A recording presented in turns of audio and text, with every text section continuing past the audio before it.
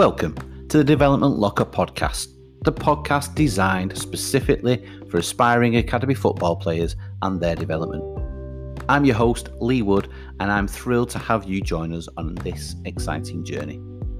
Whether you're a young talent dreaming of making it to the top, a dedicated coach looking for expert insights, or a parent seeking information into how to guide your son along their journey, this podcast is your ultimate resource for everything related to academy football. Each episode will bring you exclusive interviews with renowned coaches, former academy players who have successfully made the transition to professional football, and industry experts who will share their invaluable knowledge and tips to help you excel on and off the pitch. Over the next 48 episodes, we'll be diving deep into the mental and physical conditioning, the various aspects of player development, nutrition, injury prevention, and maintaining a balanced lifestyle to ensure you reach your full potential. We'll also discuss what to do when your dreams come to an end, whenever that may be, along the journey, with insight from those who have gone through this part of the journey and come out the other side a better person. Also, we'll be joined by those who support people like you when and not if that day comes when football isn't the only dream you want to pursue. But it's not just about the technicalities of the game. We'll also explore the mindset and mentality required to thrive in a competitive world of academy football. We'll discuss the importance of resilience, self-belief, and effective goal setting to help you overcome challenges and achieve your dreams.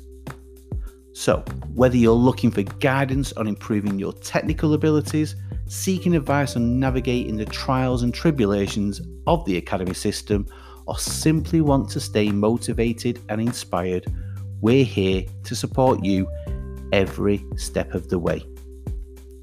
Get ready to learn, grow, and be inspired by the stories of those who have walked the same path you're on right now. Together, we'll unlock the secrets to success and help you gain that crucial edge in your academy journey, as well as prepare you for that alternative pathway. So, grab your boots, put on your headphones, and get ready to take your game to the next level. This is your podcast, and I'm thrilled to have you join us as we bring you your interview from the locker. Stay tuned for our weekly episodes, which will bring you every Monday morning, and we look forward to you joining us then.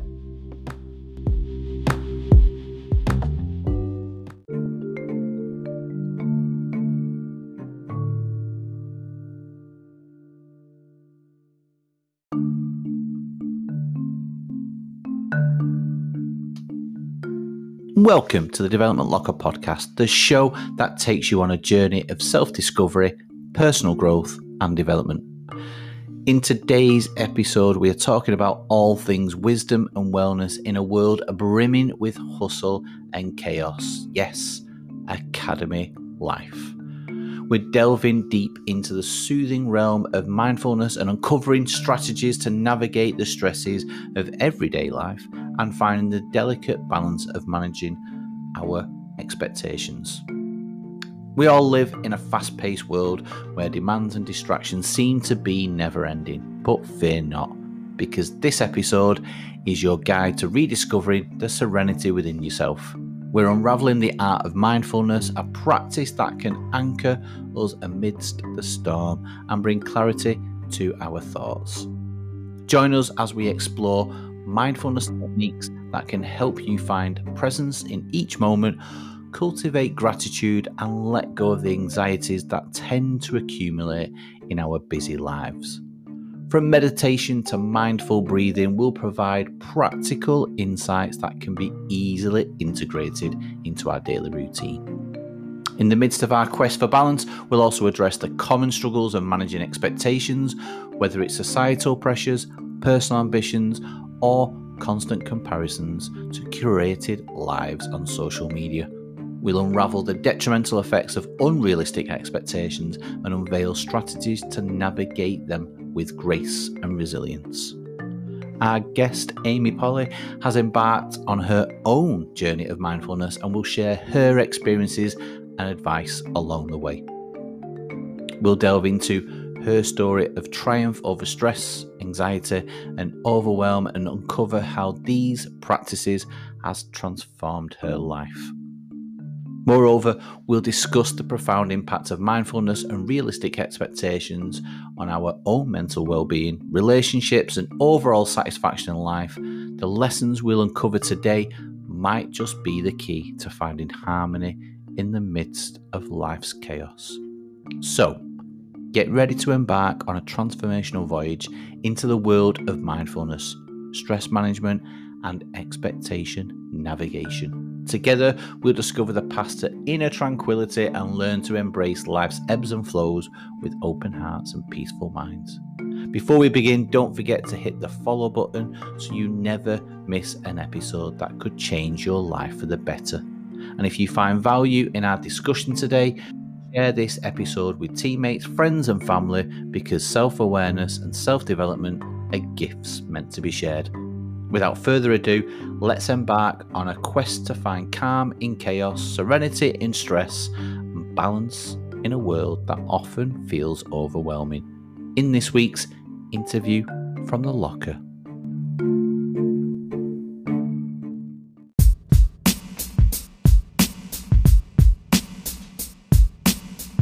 Welcome, one and all, to another episode of the podcast. And we are very fortunate. I know I've say that before, but this person is interrupting their holiday time to give back to you.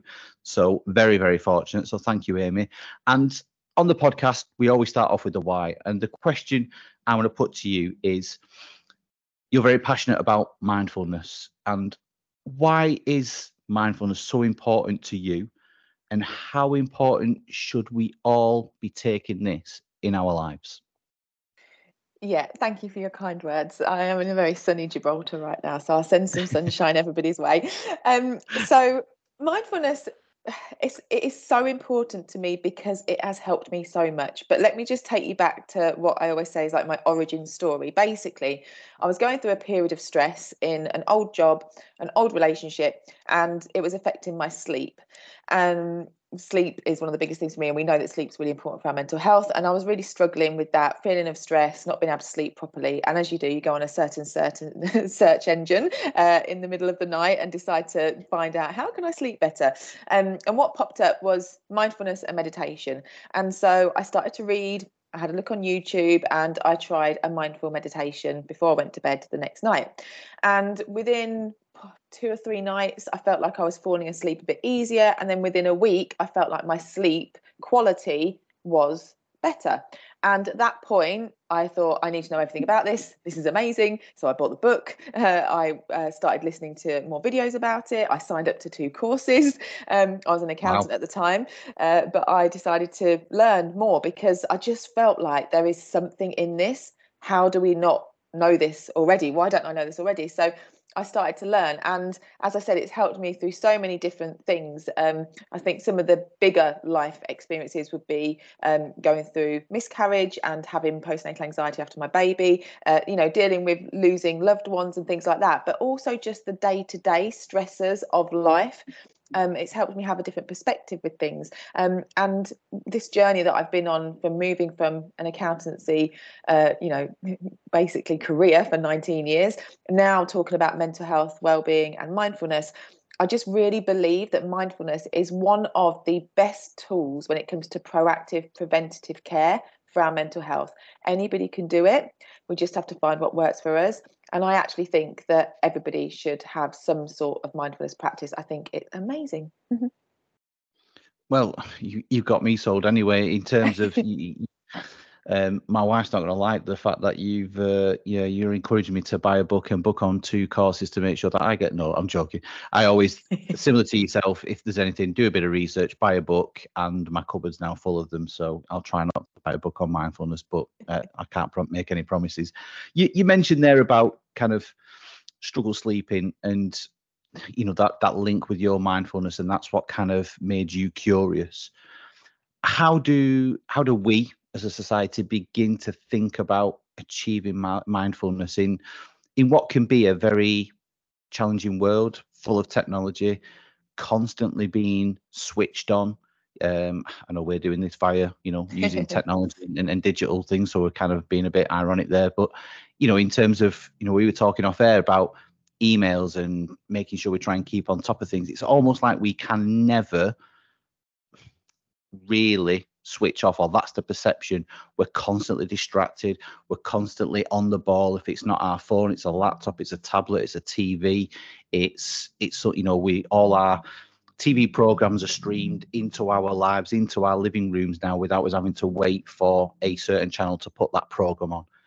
How can we achieve mindfulness then in such a challenging environment where we can almost never switch off?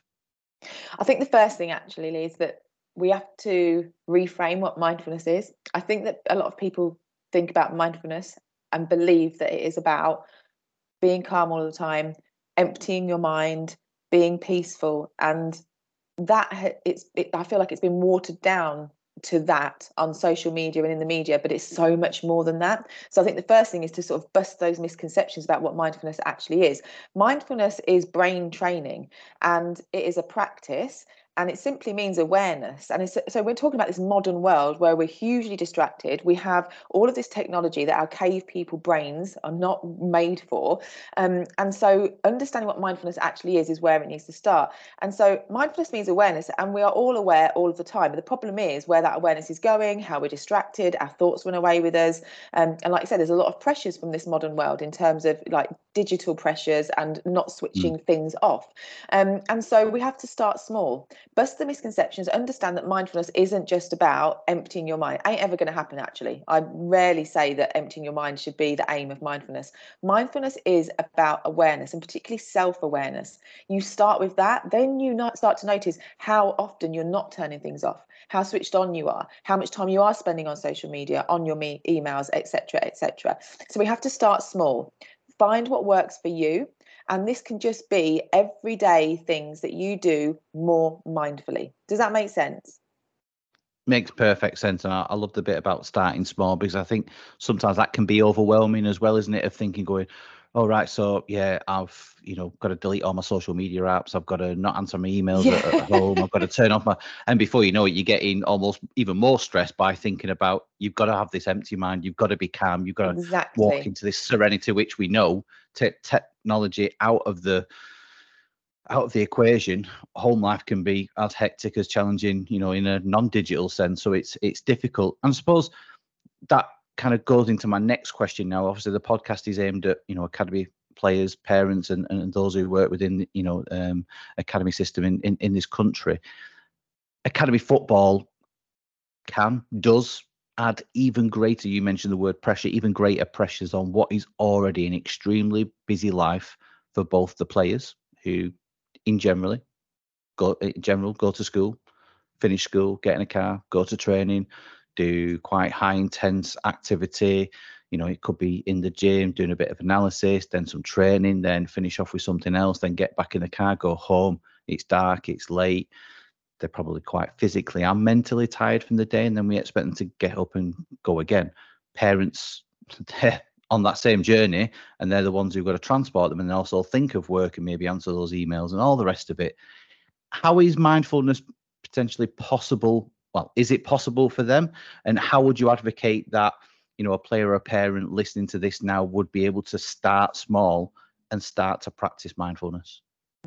So something I just want to say is, by the way, my godchildren, of which I have 4, 2 of them have been playing football since they were 5, and one of them is going to be turning 13 soon, and the other one's a couple of years younger. So I've been there and I've seen this, and I've been to some of the games and stuff like that. So I totally get it. Now, when I talk about starting small, it really needs to be everyday things. You have to think about these consistent habits that you can start to implement. You've got a habit because you're going to do this thing that you want to do. You're taking the time to go and practice, playing football and exercising your body in a certain way. We need to be able to do that for our mind.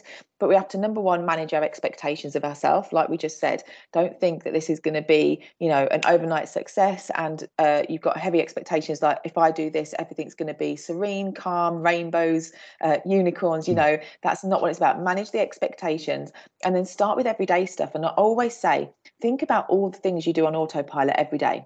Parents and children, all the things we do on autopilot, right from when we wake up and grab the phone, to making our breakfast, to eating our food, to walking, to everything that we do, right through to showers and all the way till bedtime. We really need to think about how we can incorporate this. So maybe it's a practice before we go to sleep. So you can take an extra 5 minutes before you lay your head down to practice maybe a breathing meditation. But also you can practice mindfulness in everyday tasks, such as eating, such as walking, such as brushing your teeth or having a shower.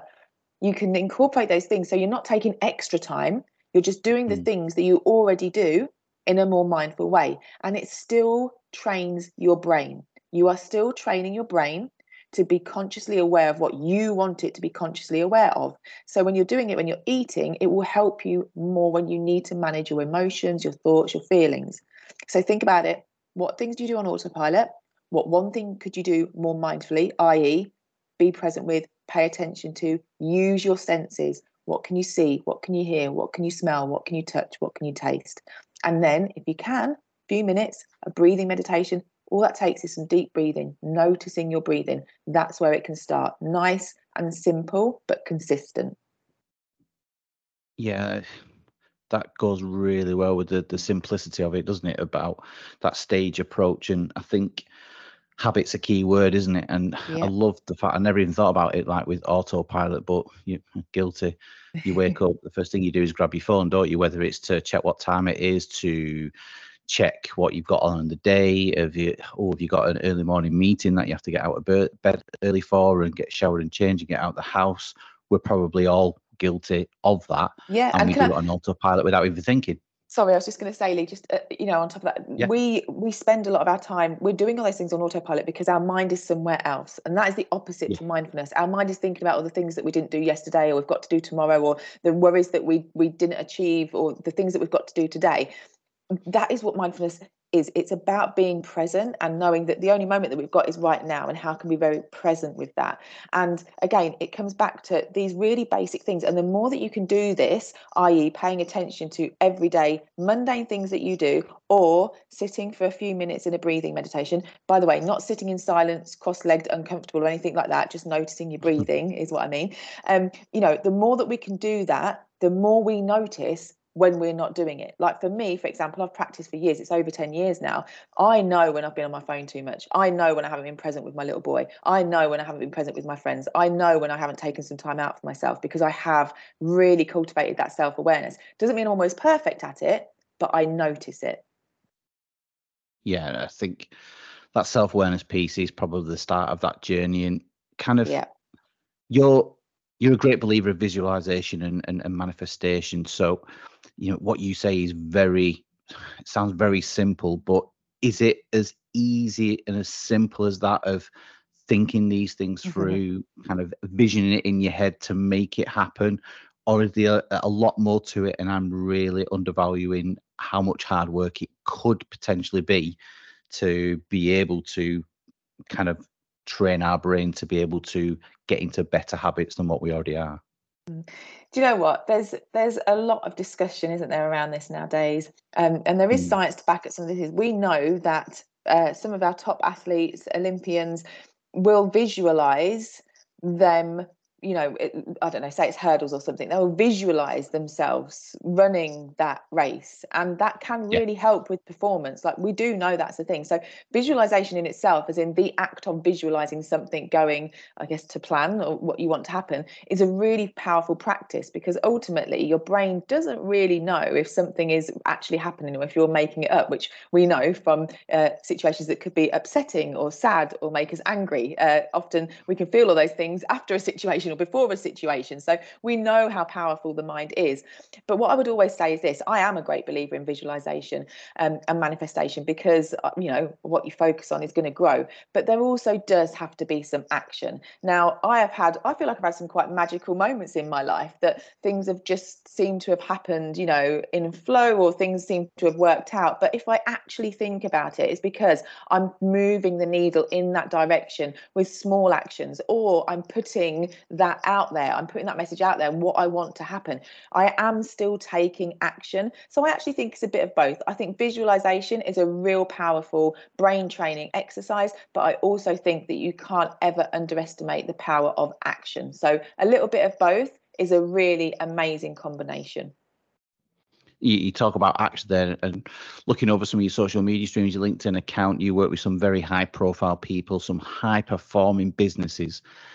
And I'm really intrigued and curious as to how us as academies, we can learn from these high performing people, these businesses, these institutions, in terms of establishing a culture that fosters healthy well-being for all. And I've seen some of your short videos and some of the businesses that you work with, and thinking, wow, so what can we as academies learn from them in terms of a culture and promoting healthy well-being? Yeah. So I think the first thing is this, and it's what I talk about sort of first in most of the work that I do, is that mental health does not mean mental ill health. And it's really, really important, regardless if your work is around something physical. I mean, we are talking about football, aren't we? We're talking about that's a physical thing. We're training, we're trying to achieve something, but you cannot underestimate the importance of your mental health and well-being and your mindset in contributing to that as well. Health is health. Health incorporates all of your health, both mental and physical. So that's always the first thing I talk about when we do sessions. We talk about, what do people think of when they think about mental health? How important is it? And we share stories and things like that. And I hope this gets people thinking right now, what is our culture like in terms of mental health and well-being? Do we talk about it? Are we open about it? Do we know how much that plays into how we're training or what we're doing? And then the other things that we then lead on to is actually having a strategy, having an understanding of your expectations of each other. So the people who are running the business and those who are within the business, those who are being supported by the business. What are our expectations? What are our boundaries? How do we communicate with each other? Do we have an open culture of communication? Can we ask for help? What support is available? So there's layers to this. Culture can be quite a difficult thing to change. But if you are starting from the beginning, think about, why are you doing what you're doing, and what would a good culture look like? And for me, usually that is openness, communication, and support. You've got this down to a T, haven't you? The simplistic nature of everything, the rule of three there. We can't overcomplicate it. That's very powerful, very powerful, very powerful. And it's so true, isn't it, as well? I think the most simplest things are the truest ones and the easiest ones to achieve, aren't they? Yeah, I just think that we live in a world where we like to overcomplicate things, and a lot is being lost in this overcomplicate. We have to come back to the basics. And I say this when I'm working in organisations. You can have all the most fandabby-dozy helplines in the world, but if you're not addressing the basics, like, what is your culture? How well can you communicate with each other?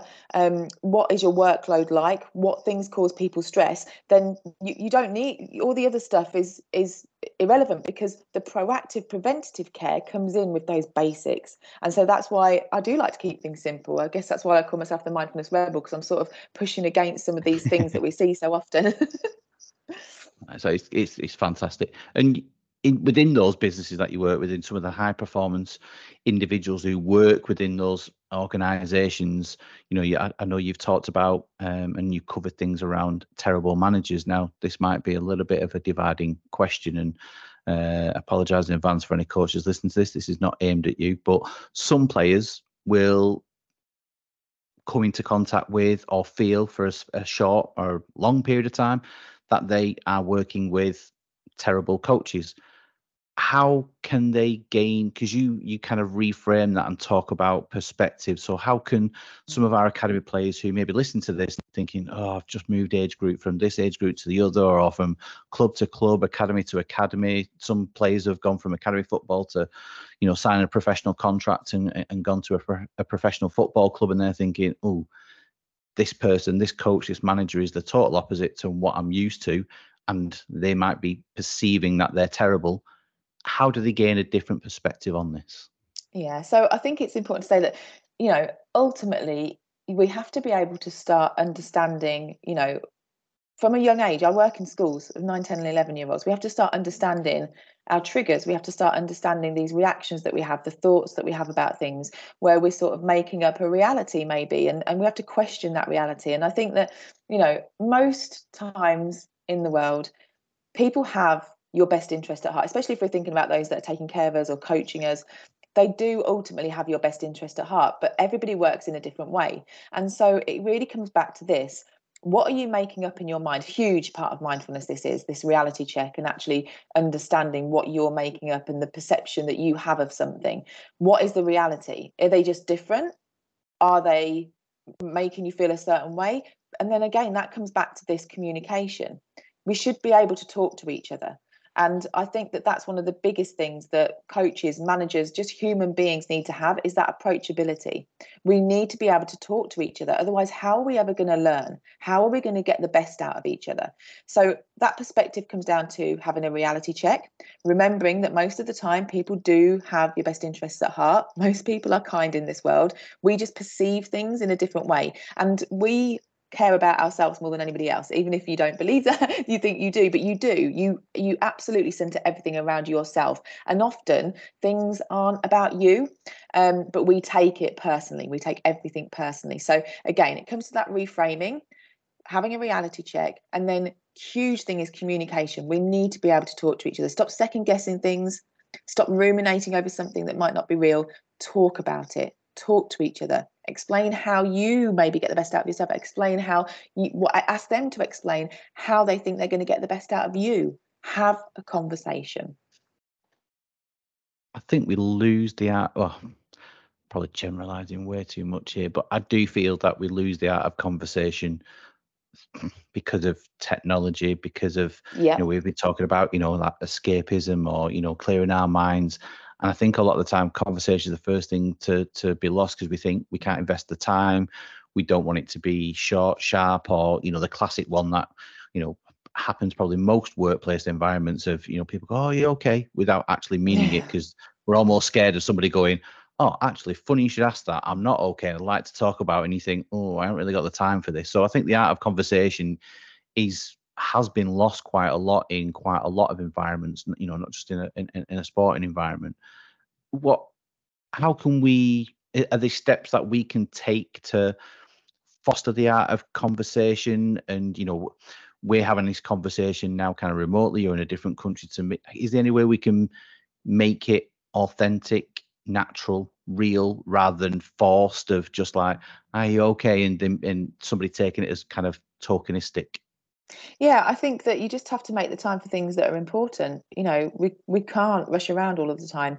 And if if it's your workplace, if it's your family, whatever it is, you have to start prioritizing things, and prioritizing communication and looking after the people that are around you is really important, and looking after yourself. So I think that actually, and again, it's why I come back to mindfulness so much.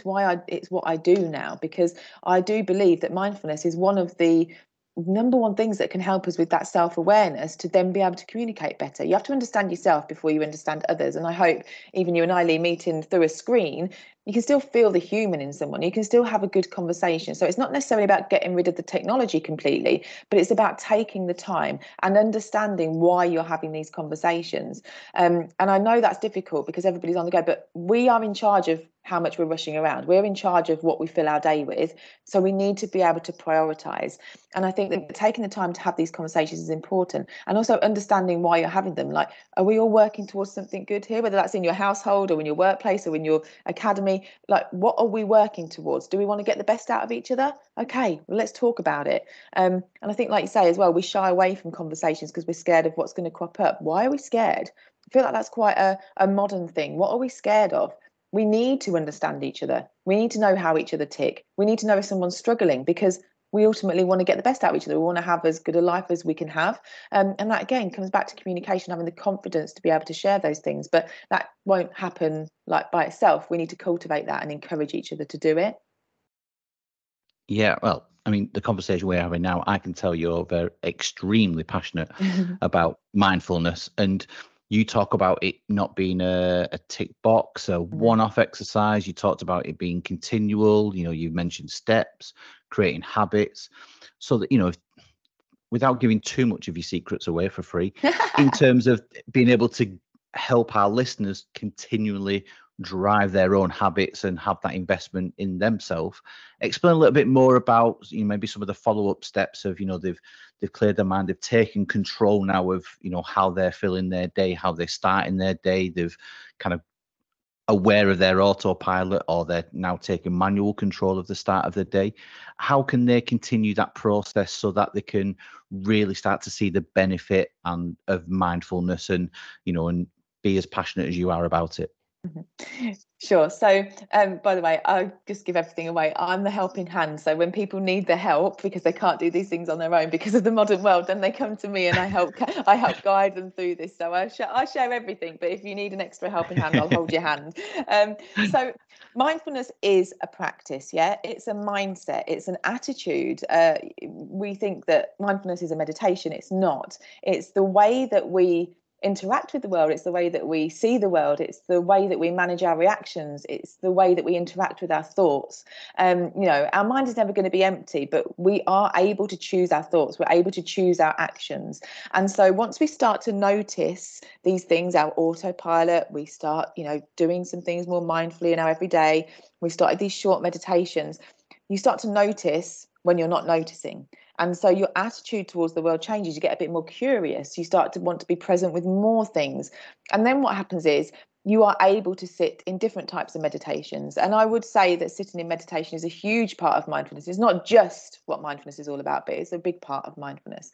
And so being able to sit and meditate is a really powerful practice. But this is the thing, it's ongoing, and it will always take some practice and learning, because there's always going to be stuff in life that's going to happen, that's going to, you know, knock you for six. It's going to maybe put you off your practice for a little bit, then you're going to come back again. There is always going to be something in life, but the more that you can practice, the easier it is to come back to it. And it's really powerful. It's really powerful to be able to notice what's knocked you. It's powerful to be able to notice what's triggered you. It's powerful to be able to have that self-awareness, to know what you need and to be able to ask for help. And mindfulness can help with so many things. We've mentioned self-awareness, compassion for yourself and for others. We know that it can help with focus and productivity. We know that it can help with our mindset. So having a more positive mindset or a growth mindset. That doesn't mean ignoring negative emotions or saying we're positive all the time, but it just helps us to be able to switch those things a bit easier. Managing reactions. And another big one is that acceptance, that there's always going to be things in life that we don't want to happen or that we struggle with. And I know you talk about that with the academies and stuff. And so mindfulness is ongoing, and you will find what works for you, and you will find the meditations that work for you, and you will find that you do want to turn your phone off and you want to be more present with things. But like I say, it's ongoing. It will change. Your practice will change as you go through the years, but it will always be there. Once you know it, once you've practiced it, you can never forget it. And from an outsider looking in, and talking directly to you now, I mean, I know you said that, you know, you've got family members who are involved in football. What can, from your perspective, you know, kind of alien in the room, looking through your lens into the world of academy football, what do you feel that we can do to improve the mental health of its players? Okay, so this is almost like from the organisational perspective that I think about. You know, when I was in the fire service, I was strategic lead for mental health and wellbeing. So creating that strategy for the organisation, and think about it like this: you need to know why you care about that. That has to be your starting point. Why does that matter? So maybe it matters because we're decent human beings and everybody deserves to have good mental health and wellbeing, and we know we're a place we could support that. But you're probably going to have a bigger why than that, because it's going to be a bit more specific. So maybe the why is because you want to get the best out of your people. Maybe the why is because you want to achieve a certain whatever accomplishment you want to achieve, whether that's personally or, as an academy. That for me is the starting point, which again sounds super simple, but we don't think about it. We go and get stuck in with the doing. You need to know your why as an individual and as an organization or as an academy. Why are you doing what you're doing? And that then feeds into your strategy. You need to be honest about the journey. This is not always going to be easy, especially we're talking about, children and teenagers going through academies and knowing that this journey might not be easy. So preempt the stumbling blocks, preempt those things that could cause stress. People know them. People have been in this industry for a while. You know what the stumbling blocks are, whether that's not getting a position that you wanted. Maybe it might be injuring yourself so you can't do what you wanted to do. Whatever it is, you know what those stumbling blocks or stresses might be. And that then feeds into your strategy. So if these are our potential stumbling blocks, how can we mitigate them, or how do we support someone if they happen? Does that make sense? Yeah, it makes perfect sense. And it's so important that you do understand your why. And it's, I suppose the next challenge for that is trying to get a collective why in such a big organization, which I'm sure you've worked very hard with some very high profile organizations. And I suppose parents know their why. It's their children, isn't it? That's the purpose of what we do, probably every other action, every single day, 365 days a year. Our why as parents is our children and our offspring and their upbringing, their experience, their childhood. But then as parents, we do tend to worry, and I'm not kind of trying to bring in a competitive element to it, but academy parents probably worry a little bit more for some of the reasons you've just touched upon, about whether their son isn't getting game time, he's being played out of position, it may be coming up to the end of year, are they going to get another registration for the following year, are they going to have to change academy? All those different things that are mulling around in parents' minds. Is this something that parents can be doing to reduce that worry, or to distract their minds, or train their brains, as you put it, to not worry, or to focus on other things, so those worries probably will always be there, but they're focusing and training their brain to think and view things slightly differently? So one of the big things that I teach when I am teaching mindfulness, or if I'm working in schools, or even if I'm working one-to-one with adults, is that the way that you feel is valid.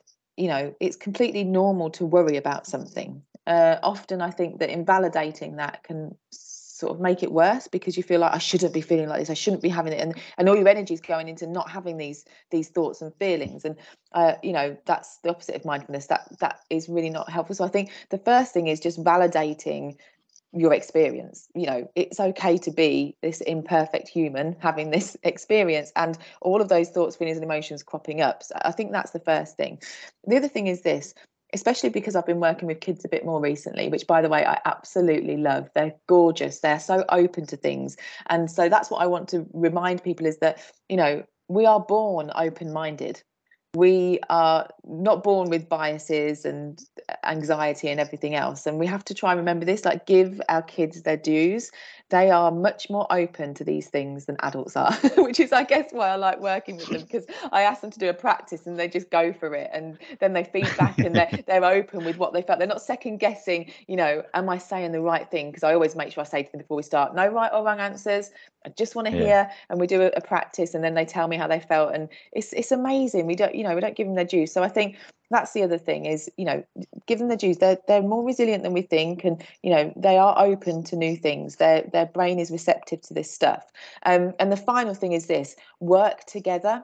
Don't be afraid to show your humanness as a parent. This is something I'm going to really try, and I am trying with my 4.5-year-old, who, by the way, comes up with brilliant mindfulness exercises. Quite often he says to me, Mama, I've got a mindfulness breathing, and he tells me one, and I use it now in organisations, because he comes up with some brilliant ones, because he's practiced, obviously, since he could speak or do anything. I've taught him.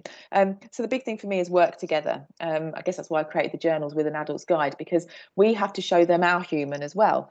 And we can do these things together. It's not a, here you go, given to your child, do this practice and this will make you feel better, this will help you manage with something. You do it as well. Do it together. You both learn, you both go on that journey together, you both hopefully start to communicate better, and then you're able to support each other better, because you can have what we said right at the beginning, that open, honest conversation. Talk about your feeling, talk about your worries, and think of a plan of action as how you're going to support yourself through that.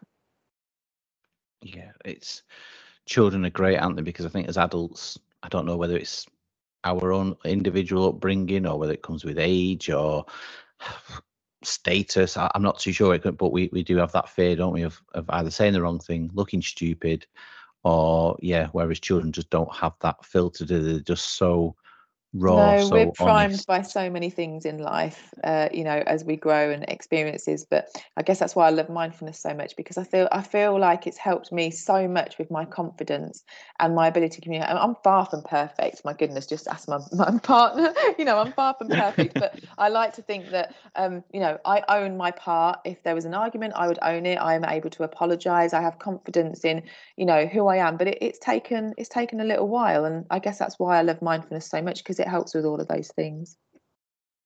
Now, although we're coming towards the end of the episode, I want to take you kind of a little bit back to the beginning and even further back when you mentioned there about you being an accountant, and I'm really interested in that kind of piece. For a lot of our academy players, they'll go through a lot of mini transitions and minor ones, but also some major ones, whether that be from a phase or from a club to another club.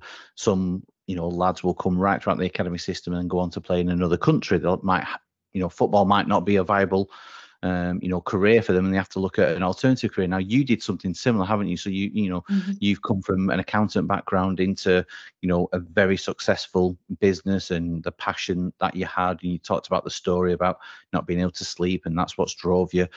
But I know you made a lot of things sound very easy, but I'm sure it wasn't easy. What challenges did you have to overcome? Because I'd like you to for you to be kind of raw, open, and honest, and share those experiences. Because I know our players, especially the older age groups and those kind of young professionals who are listening to this, who are kind of like, oh, I'm at a new club, I'm finding it difficult, I don't really fit in, I don't know if this is what I want, or this is a division I want to be playing in, or loads of different reasons, and they're struggling with their transition. What struggles did you face? How did you overcome them? Yeah, so and I'm sure, Lee, you've seen all of my stuff. I'm never sugarcoat anything. I'm never shy, about telling my truth, or being honest about things. It was hard. It was really hard. And actually, the catalyst was a difficult one, because the reason I did leave work was because I was signed off, because I reached burnout. And when I had, I guess, that time to reflect on things, I was asked if I wanted to go back, and I didn't want to. But the reason that happened wasn't, a particularly good one. It's not like I was doing a side hustle, because I started teaching mindfulness to mums, but it wasn't like that was going so well and everything was sunshine and rainbows. And I thought, oh, this is great. I'm going to, stop doing this and go and do this. That is not how it went. I reached burnout because I was doing too much. And, we'd been through COVID, and I had postnatal anxiety, etc., etc. So it wasn't even from a really positive place that I made the change. My goodness, I'm so glad I did. But the transition was difficult, because I had reached burnout and there was a lot going on in my life. And, I did think to myself, I've invested a lot in my almost 20-year accountancy career. I'd been through all of my studying, all of my exams. I'd qualified, I'd built this career, and I knew that if I stayed on that trajectory, I was already part of the leadership team in the fire service. Ultimately, I could have a corporate career that would pay a lot of money, and I was literally going to walk away from it. Literally walk away, not have those accountancy credentials after my name and everything else. But I had to go with my gut, and that's what I did. And I guess that ultimately, your perspective is really what matters, the way that you think about the thing that's happening. So it felt difficult, but I knew that I was on the right path. I was going in the right direction, and it was slow and it was painful. And I've had times where I've worried about paying my bills, and I've had times where I've been really stressed out, and I have to do everything myself. I'm a solo business owner still, so I have to do every single thing, as you know, emails, communicating, setting things up, travel, every single thing, prepping things for sessions. Any of studying that I'm doing, I'm studying again at the moment for my children and young people's mental health certificate. So it's been really hard work, but ultimately I just knew that I was moving in the right direction. And one of the big things I think that I've managed is my expectations on myself. I think often we can have expectations of the world and expectations on ourselves, and we just have to let them go sometimes, because things don't often actually go to plan. So the more flexible that we can be, and the more that we can let go of those expectations, the easier it becomes to manage, because we haven't got our heart set on something. And if I think about it, there were difficult times when I was an accountant. There's difficult times now that I'm a mindfulness teacher and a mental health speaker, but I love doing this more. So there's always going to be difficult times, but you just have to keep going into the direction that you want to move into. And if it doesn't feel right, then, find people that are going to support you into having those conversations and finding what's right for you. There's always going to be something in life. So we have to get comfortable with that, let go of the expectations, and make sure we can ask for help. Now, from what you're doing today and what you've done previously, accountancy, I would say, and you can correct me here if I'm totally wrong, are complete opposites. So where does that, to say about, it's not to devalue the transition that some of the academy players were going through, but they're changing club, they're changing age group, changing coach. At worst, they're having to think about an alternative career, and the majority will stay involved either within football, within sport, or use transferable skills. But from an accountant to, a mindfulness coach and somebody who's very powerful, very passionate about what you do, those are two complete opposites. Was there never a point along that journey where you questioned yourself, where you thought, what am I doing? I can't do this. Or, you mentioned about struggling to pay bills. That's the realism, isn't it? We all have dreams, we all have ambitions, we all have aspirations going, oh yeah, I'm going to do this. But then when reality hits, it's like, oh, I've not got enough to put petrol in the car. I've not got enough to pay my mortgage. I've not got enough to pay my phone bill. Was there times when you really seriously questioned and thought about going back, and what stopped you from doing that and really still gave you your purpose, your why, to carry on through that path to be where you are now?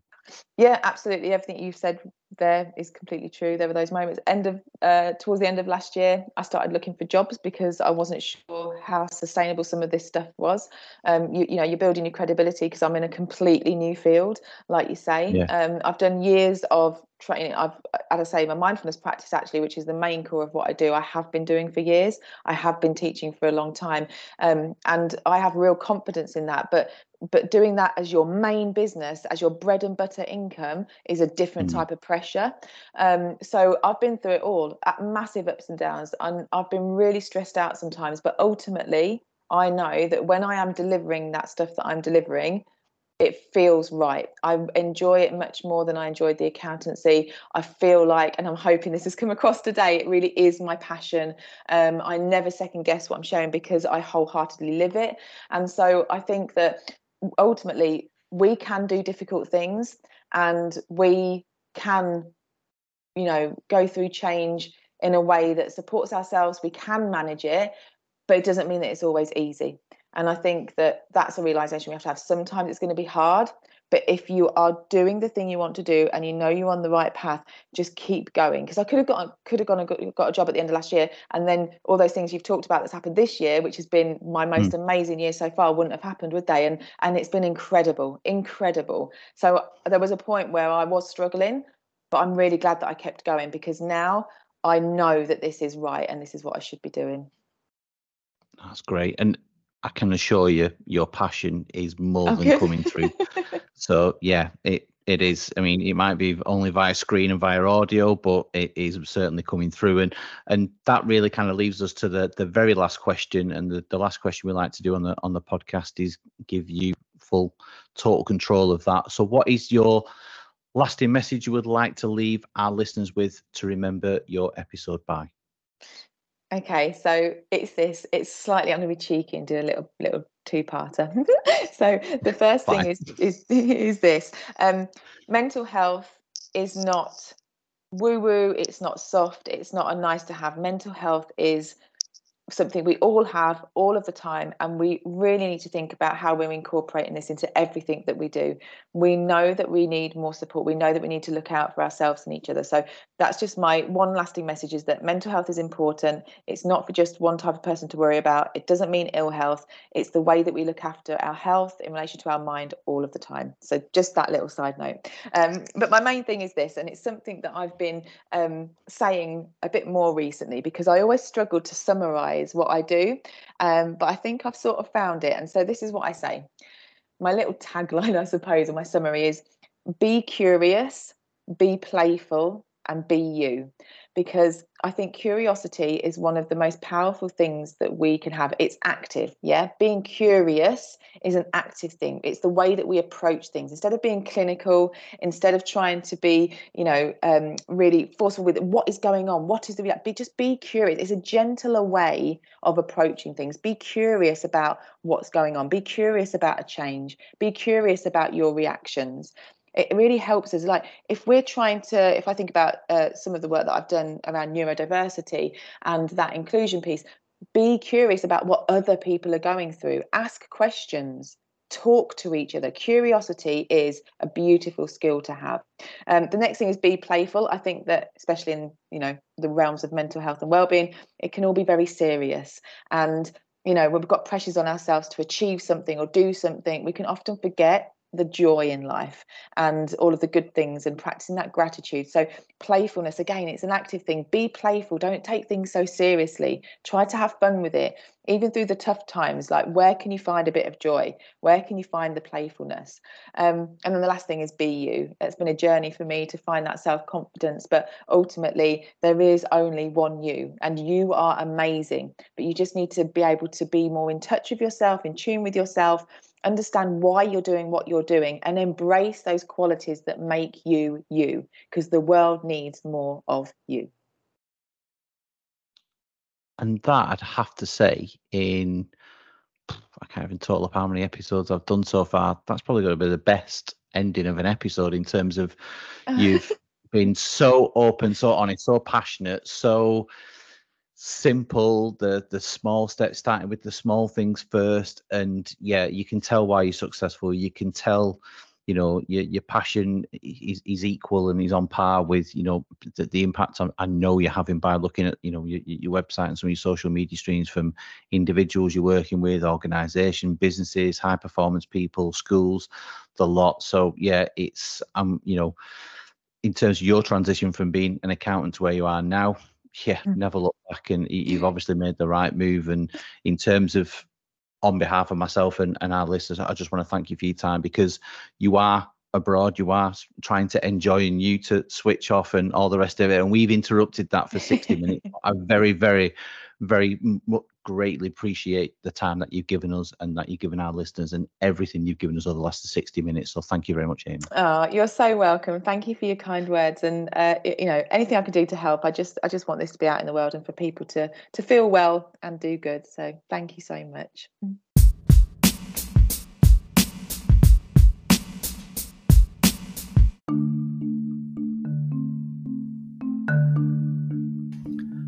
And that brings us to an end of another episode of the podcast. As always, 3 points to finish on. Mental health does not mean mental illness. We all have a level of mental health.